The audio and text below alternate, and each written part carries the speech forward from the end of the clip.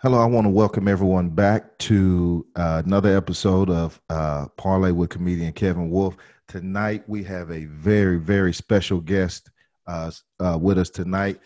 We have Dr. John Mendez. Many of you know him for his activism and bringing communities together. He's also served as pastor of Emmanuel Baptist Church for well over 30 years.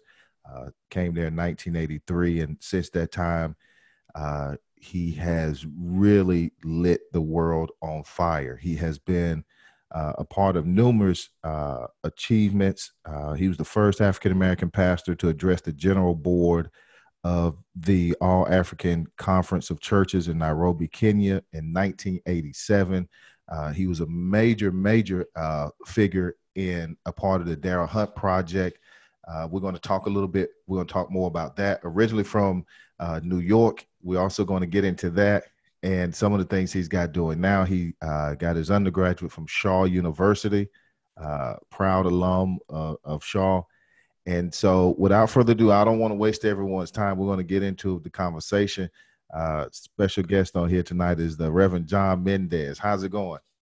Doing good. How about yourself? And thank you for the invitation. I had to, and we're going to jump into quite a few things. And so what I like to do is really start from the beginning and kind of tell your story. So where are you originally from?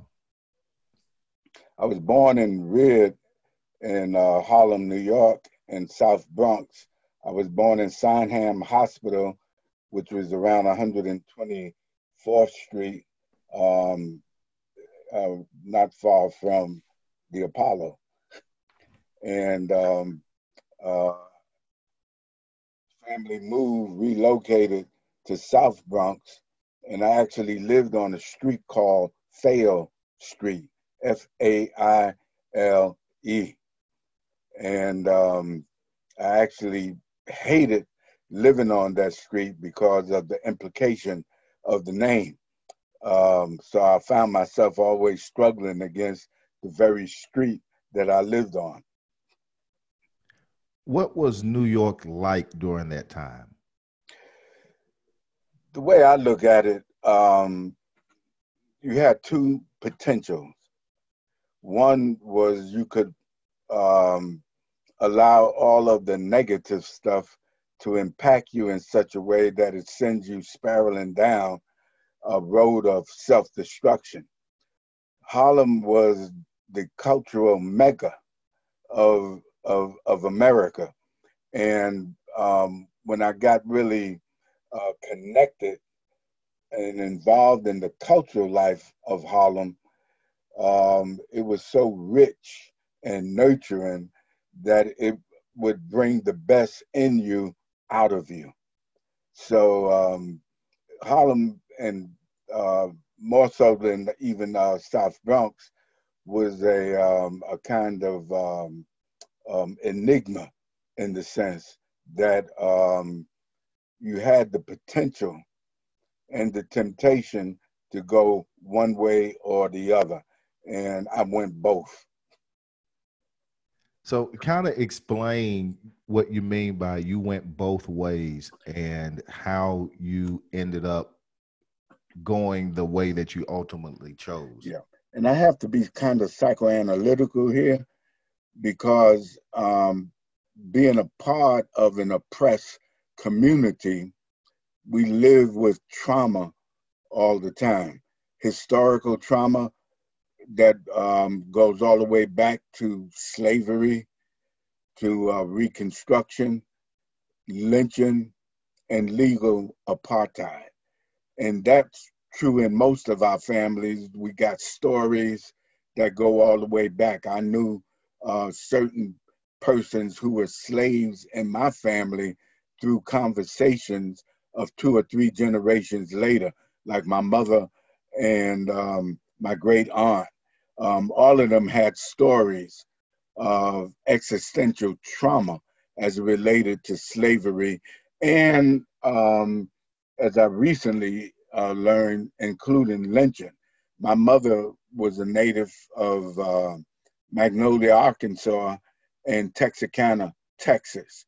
So she grew up in that kind of triad. And when she left Arkansas, she never looked back in 50 years due to the violence, I'm sure, the threats, as well as to the lack of economic and cultural opportunities.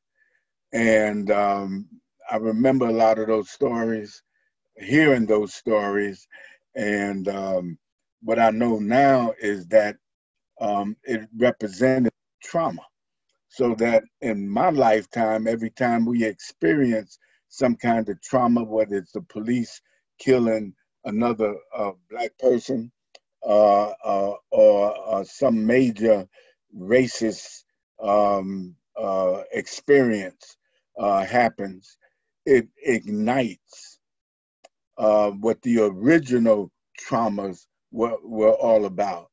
And so that you never really heal, and then trauma becomes unconscious. And my traumatic experiences as a kid in third grade, second and third grade, traumatized me, and I did not deal with it until I was probably in my 50s or 60s, as such. And some ministers and myself were sitting down in McDonald's, started talking about our first experiences with racism, and all 4 or 5 of us just broke down and started crying because we had never dealt with it. And I didn't realize then how much the trauma was still with us. So existential trauma, when it becomes unconscious, you don't think about it, you don't talk about it, but it does have a lot to do in controlling your behavior in terms of what you do. Do you think that, looking at that existential trauma, do you think that trauma impacted your activism and getting involved in that, or do you think that was later? No, it was later, because what happened to me in second and third grade was so devastating, that by the time I was in the fourth grade and fifth grade is when I started actually gangbanging, because it was so traumatic that, and I was the kind of kid that was very active. I believed I was smart, self-confident, and that experience almost shattered all of that. But what was key were the interventions. So when we talk about how I got out of it, it was certain interventions that made a difference. Had it not been for those interventions, I'm sure I would have either self-destructed or I would have been in prison somewhere, maybe getting out now. So what was one or two of those interventions that happened that ultimately got you on a different path? Well, I have to go back to what happened in third grade. Yeah, definitely share that story. Yeah, I was, like I said, I was always an active kid. I loved school. Our parents, and most Black parents at that time, believed that education was the way out of the hood, the way out of the ghetto, the way out of oppression. And all of our families all of our families encouraged us to get a good education. Don't be ashamed to be smart, and strive to be your best, and don't settle for second place.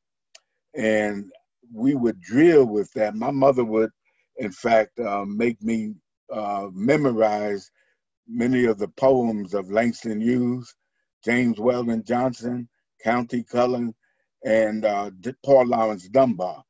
These were really powerful, optimistic poems. that really make you feel good about yourself, but also um, encourage you to fulfill your potential because you had one. Dream big, etc. Well, I carried that with me through school then, first, second, third grade. I was always in the most advanced classes. One, I think it was, two, and then 3-1. And this is where the tragedy happened. In my second grade, and I didn't realize this till I actually started going through psychotherapy, and my therapist and I worked through it. But I was asked to go to the bathroom to get the other guys out of the bathroom and bring them to class. I did. When I got to the bathroom, nobody was there. And so on my way back to class, I noticed the guidance counselor and my teacher was standing in the middle of the room waiting for me. And I could not figure out why, but I was accused of fighting. Um, I did not have a fight, and I didn't know who I was even supposed to beat up. So they kicked me out of school and said I couldn't come back unless I brought my mother with me. Well, the next morning, my mother was coming back to school with me, and you know how black mothers are. You know, boy, you tell me. If you fought, you tell me now. Don't let me go to that school and look like a fool. I assured her that I did not fight.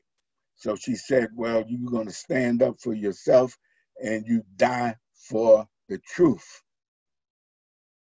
She stepped back me forward and said, now defend yourself, which I did. And I kept asking the teacher, who did I beat up? Where is the kid? Produce him. And she couldn't. And this went on and on and on for a while. And finally, the guidance counselor said, well, he just made a liar out of you. And she dismissed the meeting, sent me back to class, and that was the end of it. But I remember feeling so empowered that I had stood up for myself and defended myself and was victorious. Mother was proud of me. I was proud of myself. What I did not think about, and this came out in therapy, the possibility that was probably the most talked about event in the school. And you know how teachers get into the lounge and probably started talking about it. And I'm of the opinion and feeling that that's when I got to the third grade, that the teacher was going to teach me a lesson.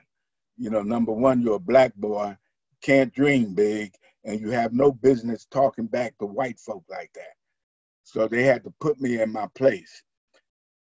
The last day of class in the third grade, I'm in 3-1 now.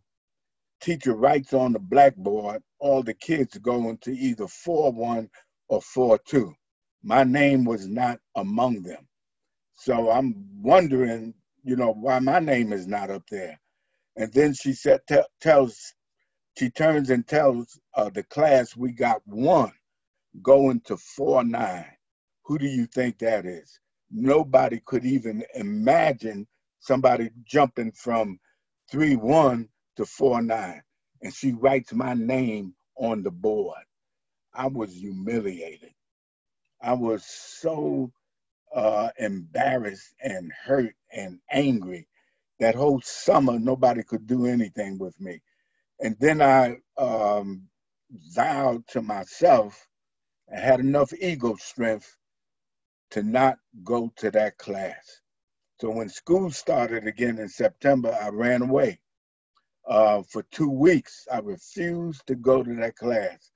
Finally, the school negotiated with me that if I stayed another week, they would move me to a more advanced 4th grade class. And they did. They moved me to 4-3. And I knew immediately teacher did not like that.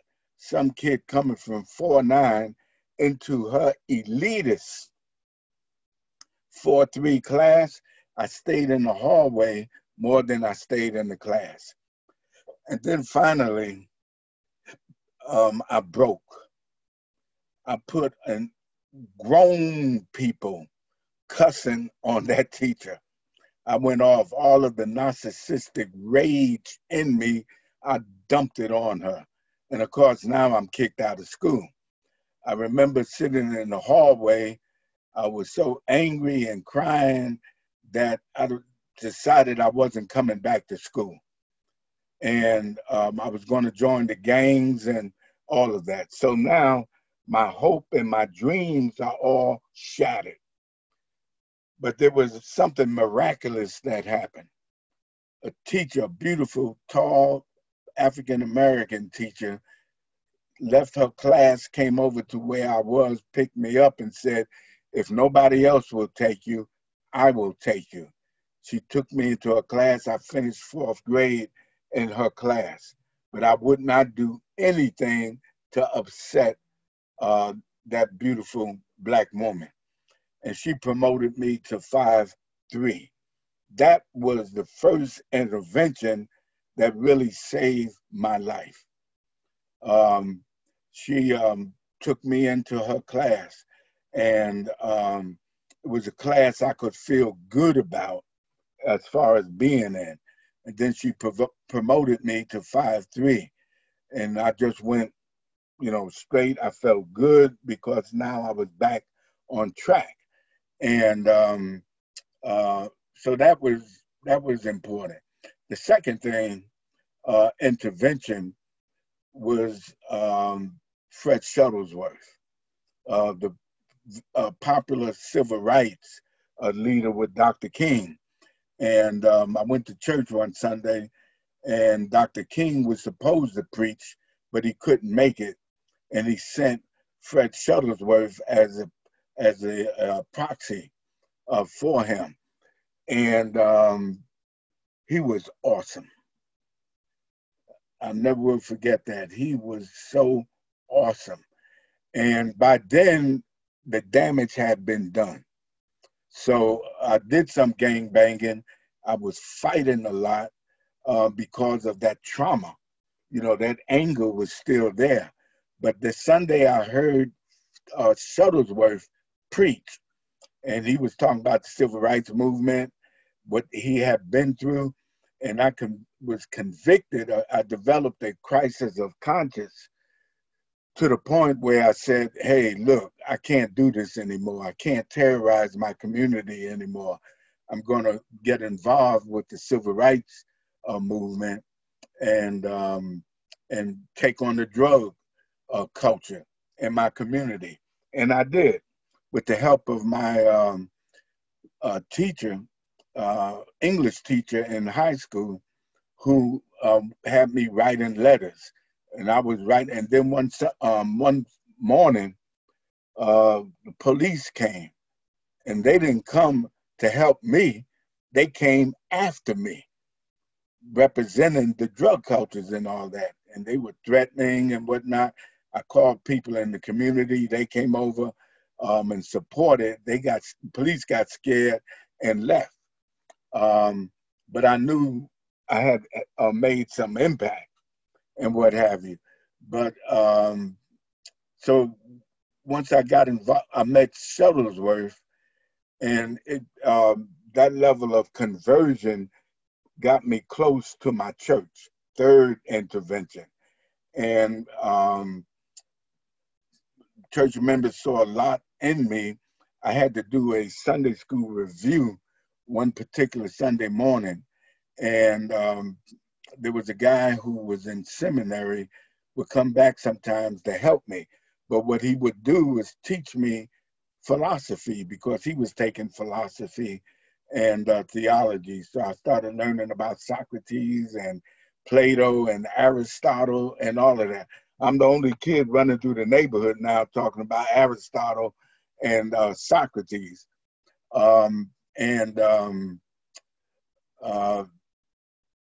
That took me to another level. And then I took my game banging buddies to hear Dr. King preach one night at St. John's Cathedral. And on the way back on the subway, that was so profound. He was so profound. Um, he arrested all of us, and I knew we had to do something.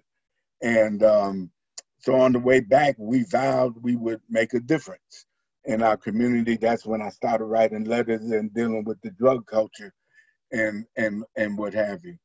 I got closer to my pastor, who was an awesome guy. He was the pastor, not only one of the largest churches in the United States. Mount Olivet was a beautiful church, but more importantly, he was the president of the National Baptist Congress of Christian Education, which was a wing of the National Baptist Convention.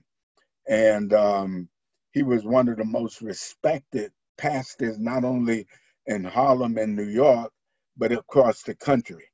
He had a lot of power, but he was old, at the time. But I got close to him. I used to read the newspaper to him when he was blind. I would clean his house, his library, and that's where I learned about the books I needed to have. And he gave me a compliment one Sunday, and I sat on his steps the next morning waiting for him to come out. And when he came out, he said, "Hi, John, I didn't know you were out here." I said, "No, Dr. Maxwell, I thought I didn't want to disturb you. I just wanted to wait for you when you came out to say thank you." I had no idea that thank you would pay for my college education. And he used to take me with him and his wife to different conventions, the national convention, and where I met a lot of different preachers who catered to me because I was close to Oakley Maxwell. And when I started going to the conventions and whatnot, and they were powerful, particularly the New York State Convention and Congress, I had an opportunity to speak, and I had gotten so much speaking experience and looking at certain models by listening to some of the greatest orators and preachers literally in the country. Mount Olivet's pulpit always had somebody who was like from Gardner Taylor, Sandy Ray, George Lawrence, Tim Mitchell. These were many of the civil rights leaders nationally, as well as, and of course, Martin King, would come, periodically to Harlem, to our church, as well as Brooklyn and other places. So I got involved in the culture in Harlem and learned a lot about, like, for instance, James Baldwin. I would bump into him all the time at Frank's Restaurant that used to be on 125th Street. I became good friends with Sam Austin, who became like a spiritual mentor to me, who was connected to everybody. And one night, what's his name? Ozzie Davis, who was a member of his church, called me to go with them to meet Malcolm X, which we did. And I remember meeting Muhammad Ali at Teresa Hotel, standing out there clowning after he had won the championship from Sonny Liston. But Harlem was rich like that. And I remember names. I remember Fidel Castro when he came to Harlem. He didn't want to stay anywhere else except in Harlem. Years later, I learned why. But Harlem was rich like that. And those interventions encouraged me and made me believe that I could still overcome. And because in a sense, in the midst of it was this pathos, this pain and the suffering, but I'm dealing with folk who had experienced that, but also got through it. So it helped me to get through it and believe in myself again. And that's when, I'm now ready I'm getting involved in different issues, and I'm fighting back. So when I got to college, I was the only student that came with my own library. And a lot of the guys used to laugh at me, but they always respected me. And I became um, uh, freshman class president. And by the time I graduated, I was the student government president. And in between that, that was in my senior year, in between my freshman year and my um, uh, senior year, I got involved with SNCC at the time, Student Nonviolent Coordinating Committee, and a lot of those guys sort of took me under their wings. But what we also had was Malcolm X Liberation University that really I became involved with.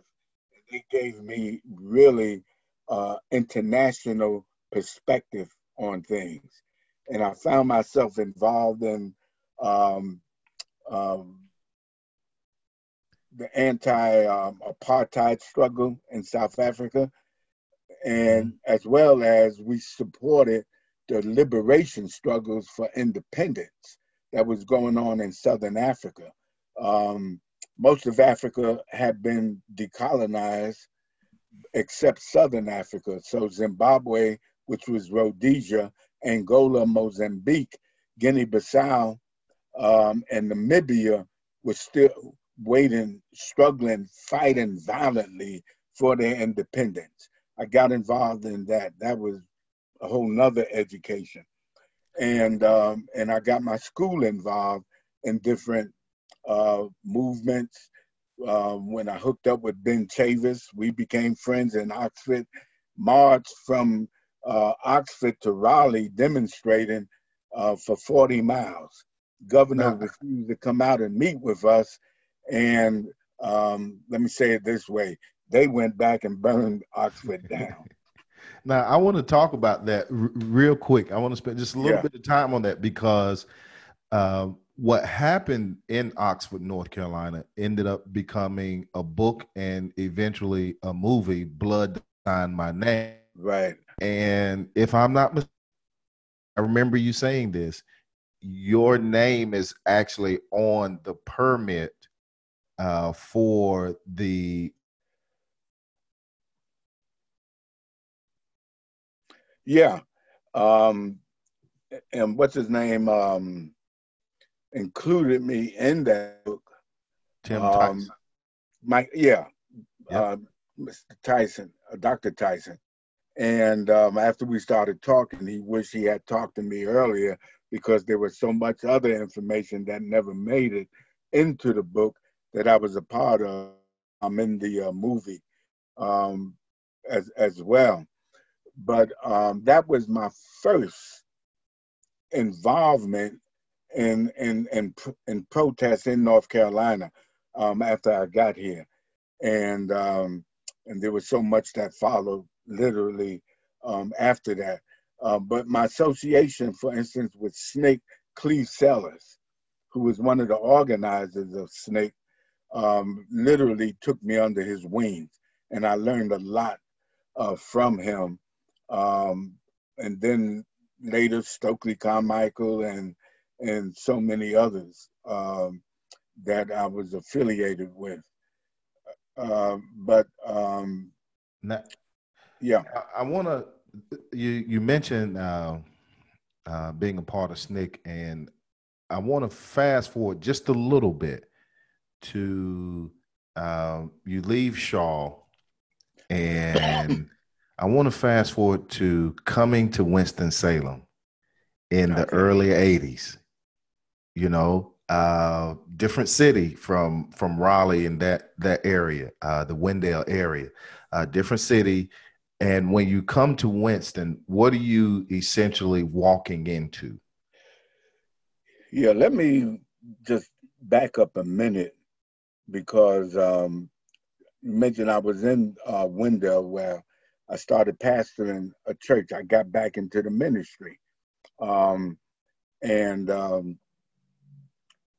I met Howard Thurman at the time. He's pivotal because I listened to him. I was organizing a union at that time at Duke University. And Thurman was coming to the university, to the divinity school, to lecture for the next 5 days. But that Sunday, he was the speaker for a Martin Luther King celebration before it became a national holiday. And I was like crazy. The faculty thought I should meet him. They arranged for me to meet him to get his support for the union drive. We did. We met, we talked, and he agreed to support us. And I was so dumb. I was saying, like, this guy doesn't impress me, and da da da da da, until he spoke that night. It was the most awesome thing I ever experienced in a speaker. So the next 5 days, I left my job to go hear Thurman. And I even told my supervisor, you can fire me, but I'm going to hear Thurman. The last day we connected, we talked, I dumped on him, and he encouraged me to go back to seminary, sharpen my tools, and he said I had a lot to offer. And that's what I did. I went back to seminary, to the school I didn't think I want to go to, the last place on earth I wanted to go, but it was the best thing for me. Southeastern Baptist Theological Seminary, before it got taken over by the conservatives. And now it's nothing but a glorified Sunday school. But when I went, they had a very strong faculty. And without getting into all those details, I started pastoring, I guess, in my last year. And I stayed there 6 years in Wendell. And then I came to Winston-Salem in December of 1983. And I'm in the middle of my honeymoon, enjoying it. Everybody thought I was a nice guy, a good preacher and all of that, until the Daryl Hunt thing kicked off. And I had to get involved. But also, there went my good name, and the rest was history. It was on then. But I knew they had framed him. They had lied on him, destroyed evidence, and threatened witnesses and manipulated witnesses and what have you. But I didn't care about that. I just knew we had to fight to keep him from being killed in capital, because it was a capital case. And when I was on my way to the court when I learned that they found him, all white jury found him guilty.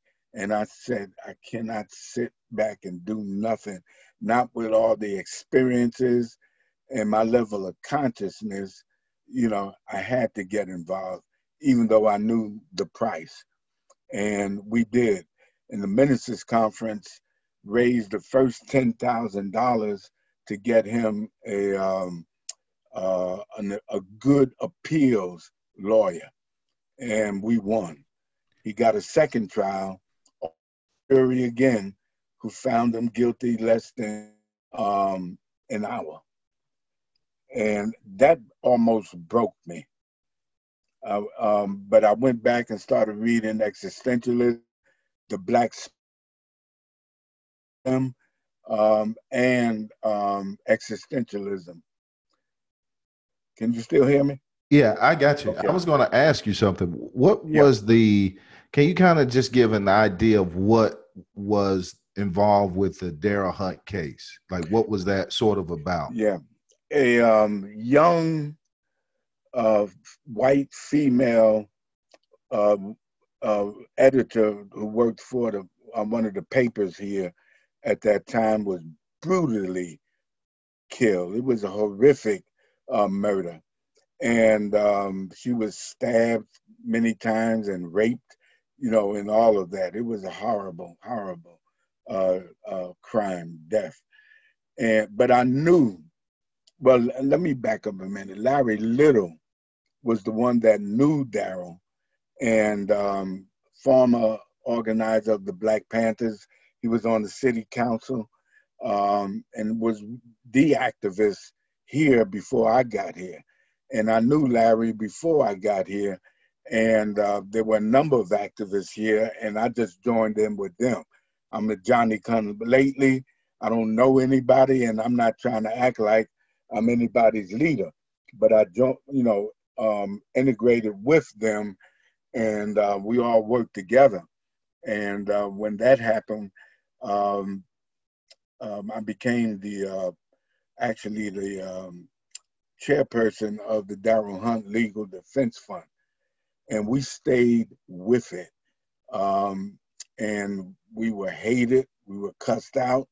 I got letters, go back to Africa and all kind of crazy stuff, in the community. But after 19 years, Daryl was finally exonerated.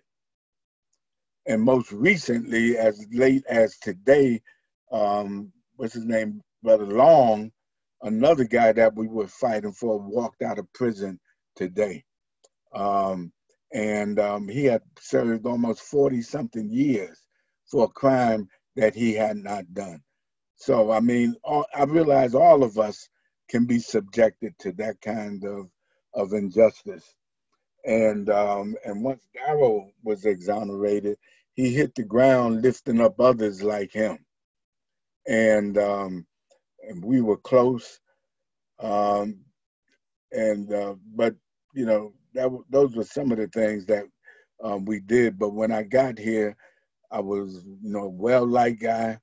But after I got involved with that, I was just another one of those crazy radicals. So what I'm hearing is, whether it was hearing Fred Shuttlesworth, Martin Luther King Jr., meeting Malcolm X, being a part of that culture of Harlem, and that Black culture and the activism, you've had a lot of great interventions in your life that help shape and mold you along the way. I want to ask you something. So I want to go back just a little bit, if you don't mind talking about, because I think it's important to talk about your time at Duke and how you helped to organize. And this was before coming to Winston, right? That's correct. So if you don't mind, kind of talk about that organizing piece and what it was at Duke University at that time. Yeah. It was a small group of us, and I don't mind, saying that we had been studying Marx and a whole lot of other leftists, particularly coming off of the whole struggle for independence in Africa, and it had a lot of impact here. Howard Fuller, who was then known as Owusu Sadoki, was one of the strong leaders in this country and a primary leader in the country, respected by all Pan-Africanists. And by then, I was in the Pan-African movement. We were studying people like Nkrumah, Amilcar Cabral of Guinea-Bissau. All the leaders in Africa had impact on us, as well as Fidel Castro, and all the lies this country told on Fidel and so many others, and what Cuba was like, just a bunch of lies and whatnot. But anyway, being a part of that and being well aware of all of that, let me put it this way: the Black struggle had split, and there were two lines and two sense of destinations within the African American movement, and we were going at it. Back and forth. It was a really difficult time. But who was the split with? Who was the split with? The split was between nationalists like Stokely and Imamu Baraka and all of them at that time, and the Pan-African Marxists, as such. And the Sixth Pan-African Conference had emerged in around 73, 74, and I went to it in Tanzania. Dar es Salaam then was the capital. And it was awesome conference, even though there was a big split. I got to hear Sekou Touré speak, and so many other beautiful people. Fidel spoke, and I thought I had died and gone to social heaven, so to speak. But it was powerful and empowering. I met Julius Nyerere at the time, who's one of the, in my estimation, one of the greatest presidents of all of Africa, and Kenneth Kaunda, who actually came to our church. These were the guys that took the beating while we were opposing, and the world was opposing apartheid in South Africa. There's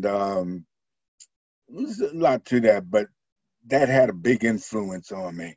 So I was in seminary in Atlanta at the Interdenominational Theological Center, predominantly Black seminary, but I wasn't ready for it. I was too radical and was moving in another direction.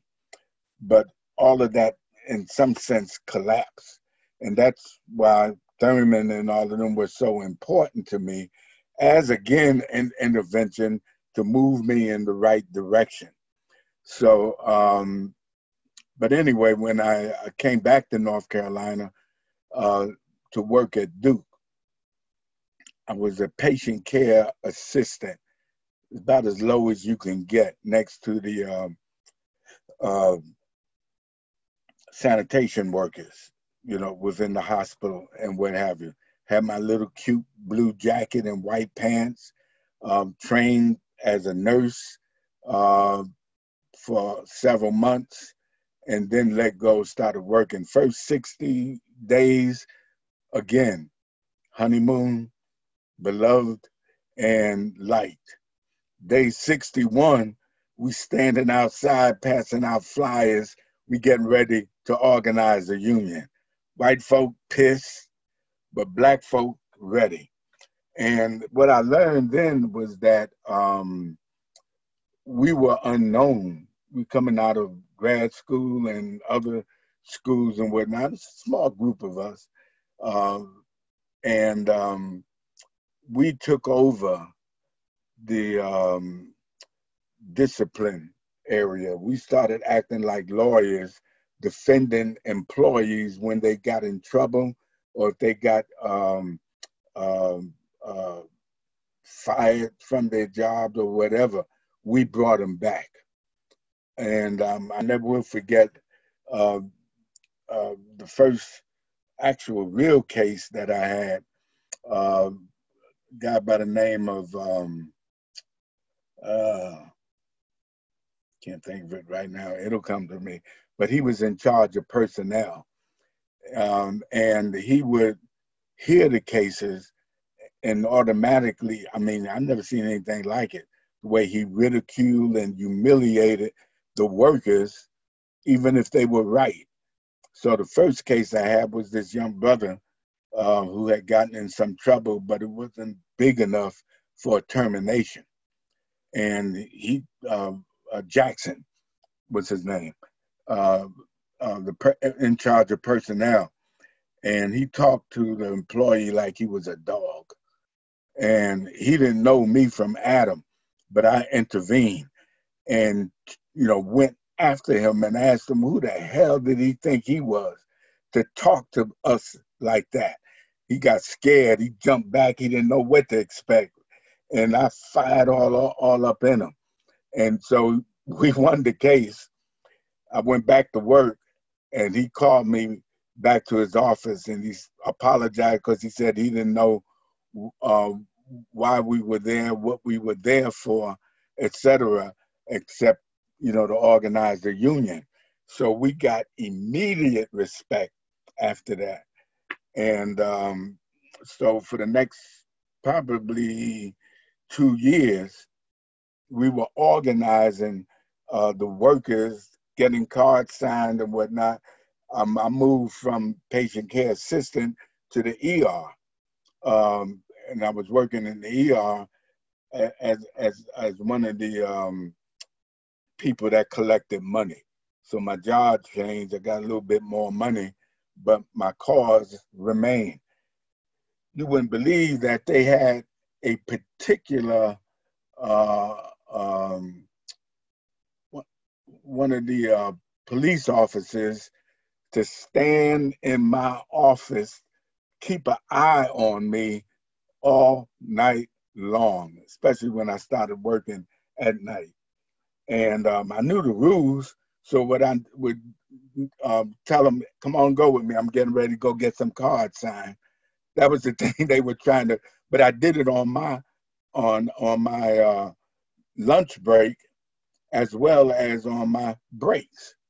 So I could do that, and I got fired about 3 times, and 3 times they had to bring me back. But I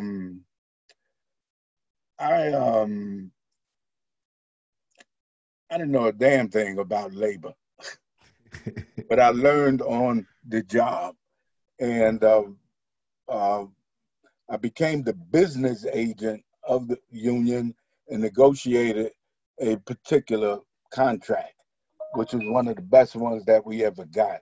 That was a hell of an experience. And it was so empowering because I'm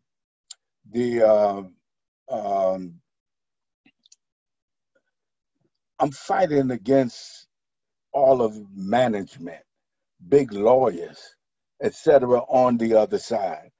And there were some wonderful breaks that I got that was very helpful. But as a rule, we were, in fact,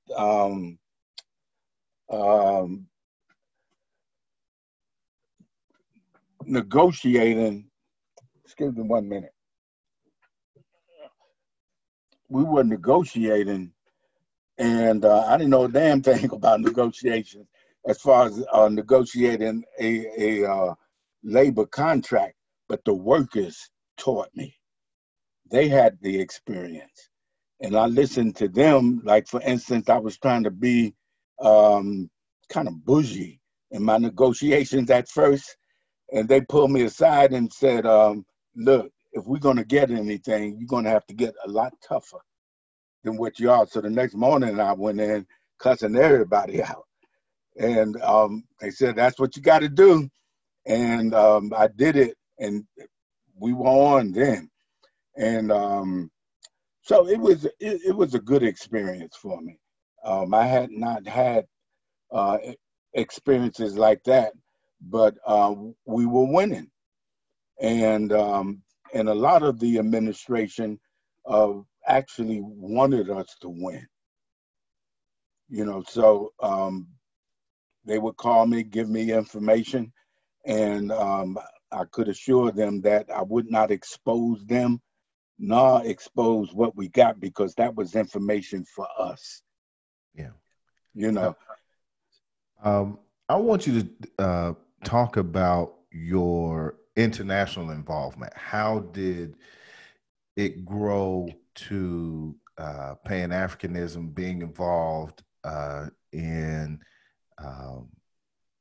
helping not just via ministry, but just social justice on an international level? How did you get involved in that at that level of literally traveling the globe several times over, fighting for social justice? Let me just share this with you, because I think it was kind of providential. I told you I lived on a street called Fail Street in South Bronx. Yeah. And I hated that community. I hated that street. It was embarrassing. I wanted more. So one day I stood up under Fail Street sign, And I asked the Lord to get me the hell out of here. I said, I don't want to die here. I don't want to be confined to this place. Get me out of here. I must have been about 16. 17 or 18, my church sent me to the Baptist World Alliance Youth Conference in Bern, Switzerland. I stopped in London for a couple of days, then Paris, and then Switzerland for about 5 days, and then moved on from there to Italy. That was the beginning of my international travel and experience. God had answered my prayer. And then when I got to Shaw, as I mentioned, I got into affiliated with Malcolm X Liberation University. And there was a book in a bookstore on the campus that kept calling my name before I read it. And a long time went by and I had not read it. Then one day I decided to buy the book and read it. Dusk of Dawn by W.E.B. Du Bois. Yes, That yes. consolidated for me my international perspective. And then I started reading everything by Du Bois, Frederick Douglass, and so many more. And then I got into the international struggle, reading Nkrumah. And that was important because he was so close and affiliated with W.E.B. Du Bois, who started the Pan-African conferences. And so I was following that. I became a part of that. And we were working on Pan-Africanism on this end while supporting the liberation struggles in Africa, as I mentioned earlier. When the Sixth Pan-African Conference occurred, that was my first trip to Africa. And I went to the Sixth Pan-African Conference, and I told you what that was like. So now I got a wonderful taste of internationalism. And even when I was at my small church in Wendell, I introduced them to the Baptist World Alliance. And my little church sent me and a couple other delegates to the Baptist World Alliance in Canada, in Toronto. So I never stopped after that. You know, when I got to North Carolina, I met Tyrone Pitts, who invited me to become a part of the what is it? The Justice Working Group of the National Council of Churches. We covered America. I just maybe I've been at Emmanuel about a year or two when I got involved there. Then I associated with the World Council of Churches. That wasn't far-fetched for me because my home church in Harlem had been affiliated with the National Council of Churches, World Council of Churches, and the Baptist World Alliance. So I was familiar with that and was willing and able to get involved and get my church involved because a lot of the churches were involved, the big churches anyway, and the ones that had national leaders. So I was able to follow their example as far as the international struggle. So it's how I met Bishop Tutu and Bosak and so many others. And then my affiliation with the National Council of Churches, there was a delegation that was in America from the All Africa Conference of Churches. And I had always been complaining whenever special guests come, they either go to Atlanta, New York, Chicago, or LA. And I said, you'll miss the South, which needed this kind of exposure as well as be able to build relationships with. And so when the delegation came, Tyrone Pitts arranged for them to come through North Carolina, and we hosted them for several days. And then I traveled with them back to New York, and they were so impressed with our church and with our ministry and with me, they extended an invitation later, the next year, in fact, to come to their board meeting, which was meeting in Madagascar, and they paid for it. I was the first African-American pastor to be invited to speak at their board meeting. And so I flew to Kenya, and then together we flew to Madagascar. And I addressed that board, and I actually did it from memory, where I reviewed the whole history of Pan-Africanism as such, and the role of the church in the midst of that. And we raised, I think our church did $1,000 because they were building a new headquarters in Nairobi. And I wanted us to be a part of that, which we did. And so we built a close relationship with the All Africa Conference of Churches. And I was able to get more of the Black church involved in that here, because it was important that we build those relationships, churches in the Caribbean and churches in Africa. And white missionaries had screwed up so many of these churches and what have you, that it was literally ridiculous. But many of the churches sort of separated from that and embraced liberation theology. And also at that time, the Black Theology Project was organized, and people like me, Tyrone, Jeremiah Wright, and James Cone, and many of the womenist, Black womenist theologians started working together. So that sort of shaped the direction for Black churches who embrace liberation in this country. And so that was, very powerful. But because of my affiliation, my church supported it.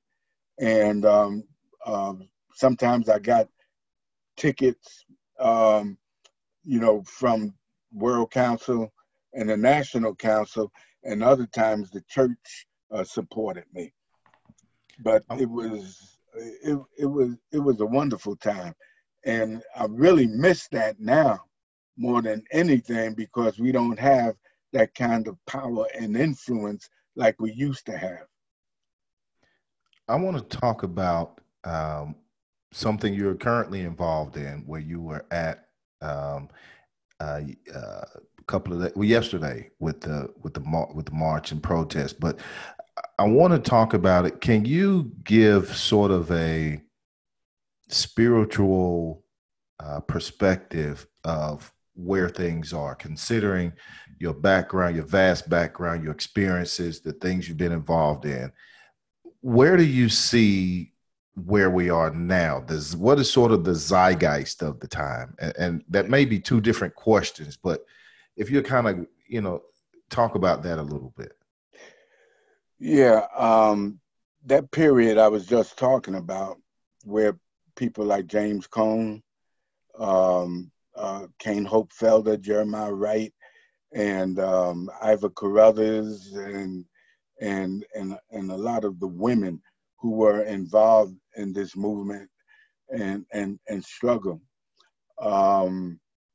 We had broken through, following particularly James Cone and the influence he had literally on the world. We broke through a lot of barriers in relationship to that. And eventually, like a lot of, well, let me put it this way. when Ronald Reagan became president, what's his name? The racist senator from North Carolina, Jesse Helms. Jesse Helms. Yeah. And a number of people came together with a plan. Nobody had ever heard of Jerry Falwell and all these people, but they all came together with a plan. And that was, Ronald Reagan stated, and it's in the Christian Century magazine a long time ago, that we got to make sure we don't have another Martin Luther King or Malcolm X.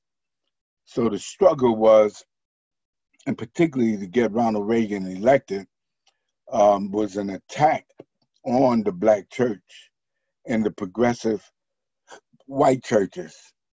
And Jesse Helms and all of them started majoring in telecommunications as such. And the next thing you know, Fred Price pops up. And then after him, a number of other blacks, all of them had money names, Creflo Dollar and all of them. They started getting the front page, the exposure. Then they started co-opting our best gospel singers, Shirley Caesar, and so many others. And the next thing you know, they're getting on TV. Oral Roberts changed its format. It was almost like a Broadway play. But that was to attract the people and to penetrate the Black church. If somebody would have told me that the Black church could be so vulnerable as to fall into all these traps, I never would have believed it. But that's what happened. And the whole thing was about shutting out or isolating the Black church, and particularly those of us who were engaged in liberation and who were radical. And it worked. It worked. Black folks started jumping into all of this, stuff that white folk were preparing and organizing and what have you. And it took the fight, the protests, and all of that out of the Black church. And I remember, there was a book that came out called Holy Terror around the same time I came to Winston. And these two people did 7,000 miles of investigation on what was happening and put it in this book called Holy Terror. Another book that came out exposing the same thing was The New Submissives, I think it was.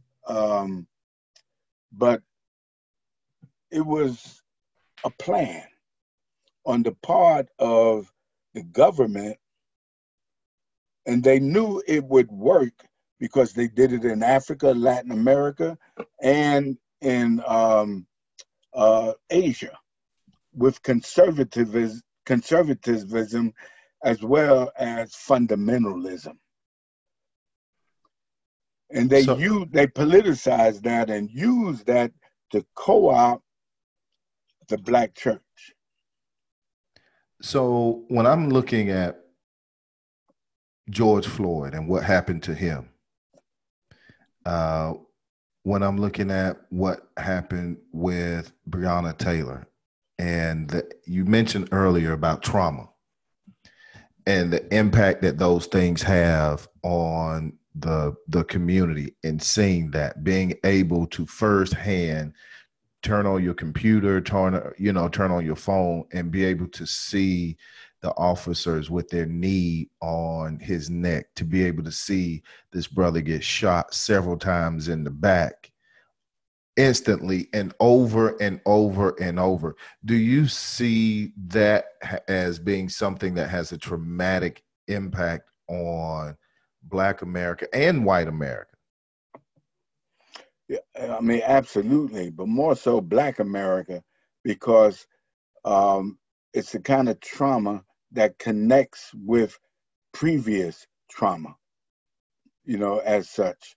And it's not only just psychologically, but it's also physical because the body contains this trauma, and it affects our health as well as it affects how we feel, as such. And it never seems to go away. And that's why I said that when we look at our communities and even our churches, we have not healed. And that's what sent me back to school, literally, to to figure out how to address all of this and deal with it. And I had developed a program just before the coronavirus hit, and I have to put it on hold or figure out a way how to uh, deal with it um, in terms of the virtual, as such. But it's something that I want to address, and and I will address.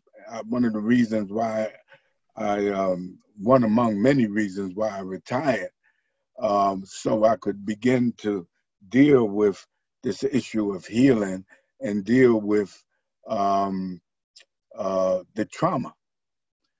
Well, without going too deep into it, because I got to have you come back and talk more about it, but I do want us to touch on this some. When you say heal from this trauma, it kind of give everyone an idea of what that involves. What does that look like to heal from? Because as you mentioned, growing up and what you dealt with, those traumatic situations, and you didn't realize really deal with it until you were older, 50 and 50 years old is when you dealt with it. So I can only imagine some of the trauma that is going on now. So what does healing involve and what does that look like? Yeah, great question. Let me give you an example. Okay. Okay, and this may help. How I got into this, I was called by a teacher one morning, to come to her class and talk to these three young brothers who were acting out, disrupting the class. They were about 16 years old or so, but it was at least three of them. And I agreed to come. I didn't have anything to do that morning. And on my way there, I'm thinking I'm either going to get cussed out, ignored, or maybe jumped on.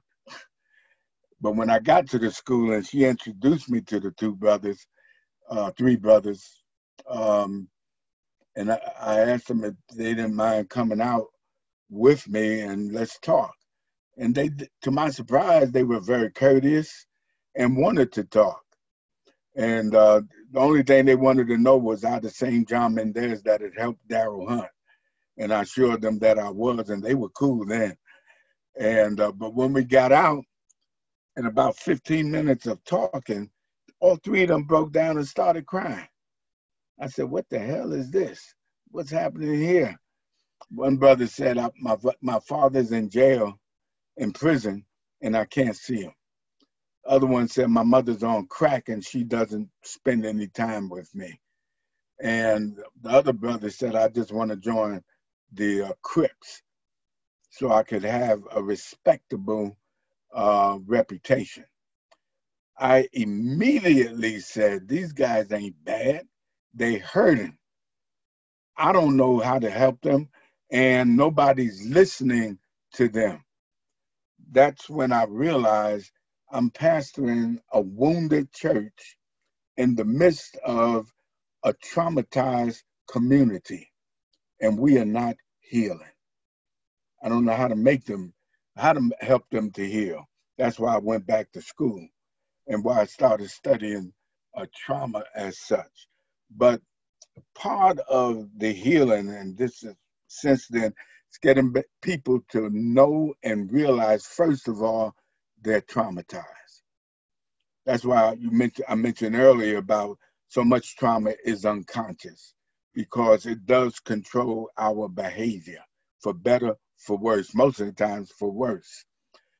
The second thing is that it was important for us to talk about it. That's why we call it the talking cure as such. And for people to tell their stories, which was part of the organization that I was working on and the program that I was working on.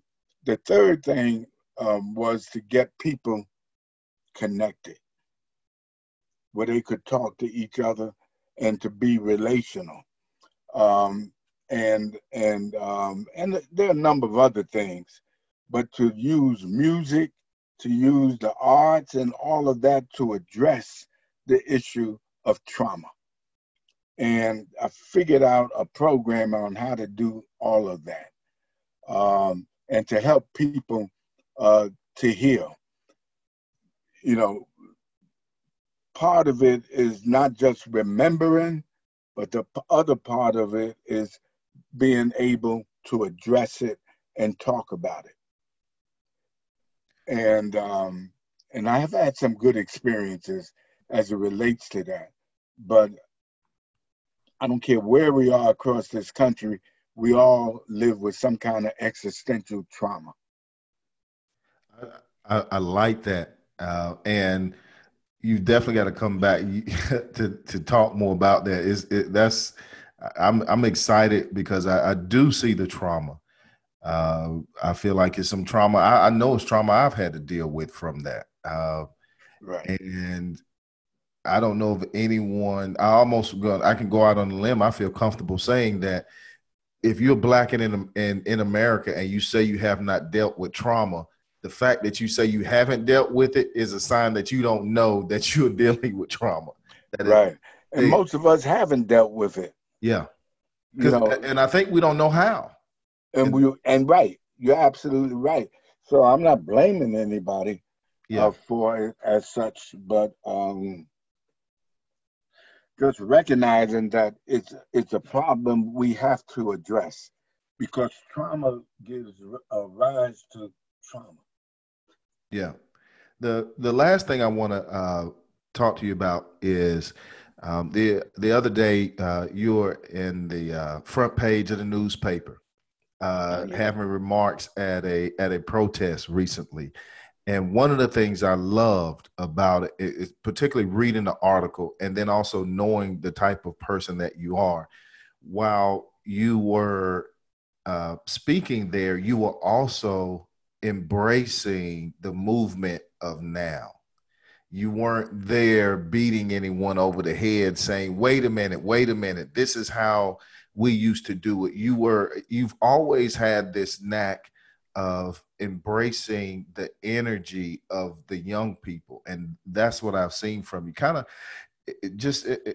If you could kind of talk about how you've been able to do that throughout the years and staying not just relevant, but vital to Black America, and really on an international level. Oftentimes we just, isolate ourselves and think in the context of Black America or America, but your impact, how have you been able, what is it that you have this thing that helps you to continue to stay vital and connected even as the generations go forward? Yeah. My major in college was philosophy. And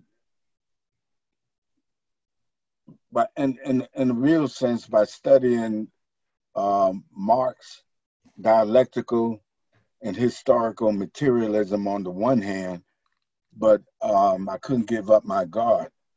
So it also led me to study or embrace Alfred North Whitehead process philosophy, which in essence says that life is a process of always becoming. There's no such thing as anything being final, finished, or fixed. And because of history as moving on, Frantz Fanon, I think, said it best. that each generation must uh, realize its own destiny, and it must either fulfill it or betray it. So, being a process thinker, um, the only thing permanent is change. You can't step in the same river twice, as Heraclitus once said. So, recognizing that, I know history didn't stop with me. It didn't stop with Dr. King or whatever. We try to fulfill our mission in that moment, but don't think for a second history is going to stay there. So I recognize that, and I said it yesterday, that I'm very proud of the young people, that and what they have done across this country over the last 3 or 4 months and whatnot. They have to do it their way. And how they organize is radically different than how we organize, because they understand the internet. They understand how to use, Facebook and all of that. I don't know that. I'm not ashamed to say that, but I got to look for them, to help me to get through this whole age of technology as such. But when it comes to organizing, they're able to do what we can't do. Yeah. And my role, I feel, is to support them and to help them wherever I can. But as I was telling Kim and a lot of other people yesterday, that I'm following them now. They are my leaders. I appreciate, all the attention and the how people recognize me for what I had done and whatnot, but I don't want them to think I'm outside of the movement. It didn't finish with me, but it's going to continue with them and others after them. I was glad to see all those high school and college students out there yesterday. You know, they make me feel old, but that's okay. I'm getting old, you know. But there's a lot they can learn from me and Larry and a lot of other of us that were involved in struggles, and I think the key thing now is that we got to push towards change and negotiations to make these people keep their promises that they have made. We got to change the culture of police, but also the culture of the judicial system. We got the highest rate of imprisonment than any other industrial country in the world. We got more deaths than any other industrialized country in the world.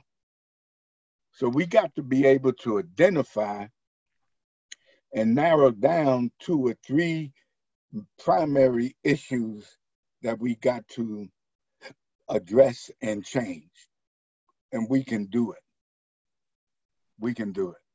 Well, I really appreciate that, you taking the time to come on, but I appreciate you for being one of my interventions along my journey in life. And I'm glad that you're still in the struggle. You never left. Yeah. And I'm just glad that you're still out there. And oftentimes what happens is you see people have these generational arguments. Well, my generation did this and you guys generate. And one of the things I really appreciate is that you're not doing that.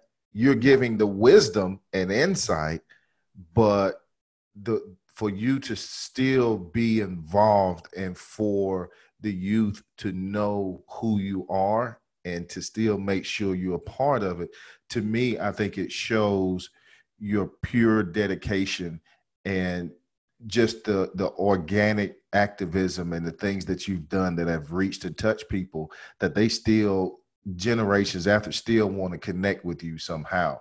So one last question. Where do you see your legacy?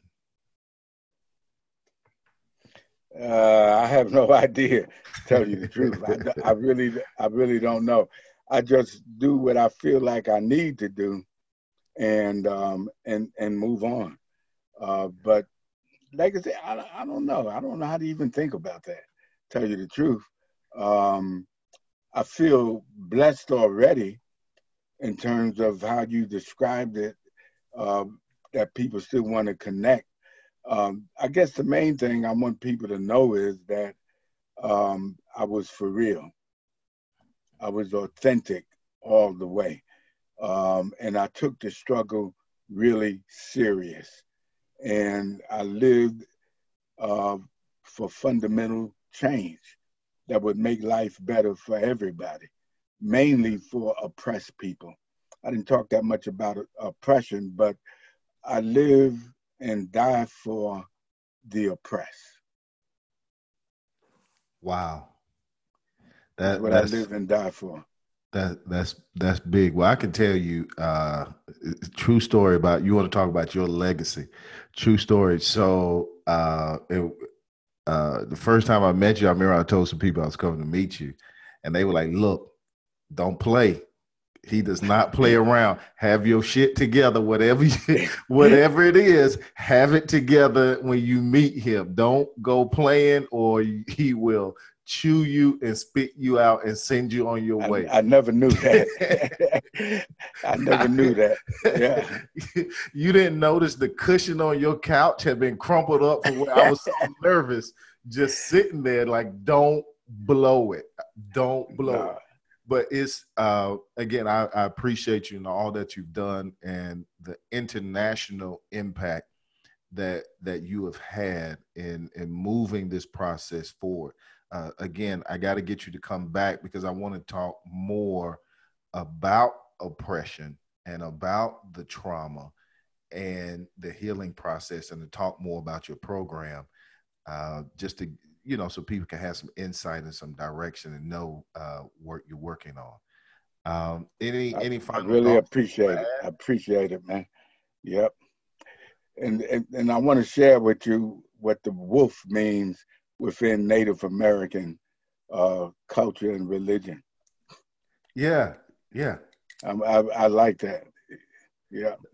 Well, that's another thing I would love to have you come back and spend some time on is just that connection, that the history of Africans and Native Americans, and and even from a spiritual perspective, and really talk more about that. I would love to have a conversation with Winsler about that as well. Have him come on and He talk would love about that. Yeah. what that struggle has been, and to shed some light on that, because again, it never stopped. A That's lot right. of people think that, okay, Trail of Tears and some other things, broken treaties. That's no. It the thing is, the oppression never really stopped. It just may have changed a different form, but it's always been there. That's Uh, true. but again, appreciate you coming and spending some time talking. I hope things are going well, and look, you take care and be safe. Thank you. And I appreciate you inviting me.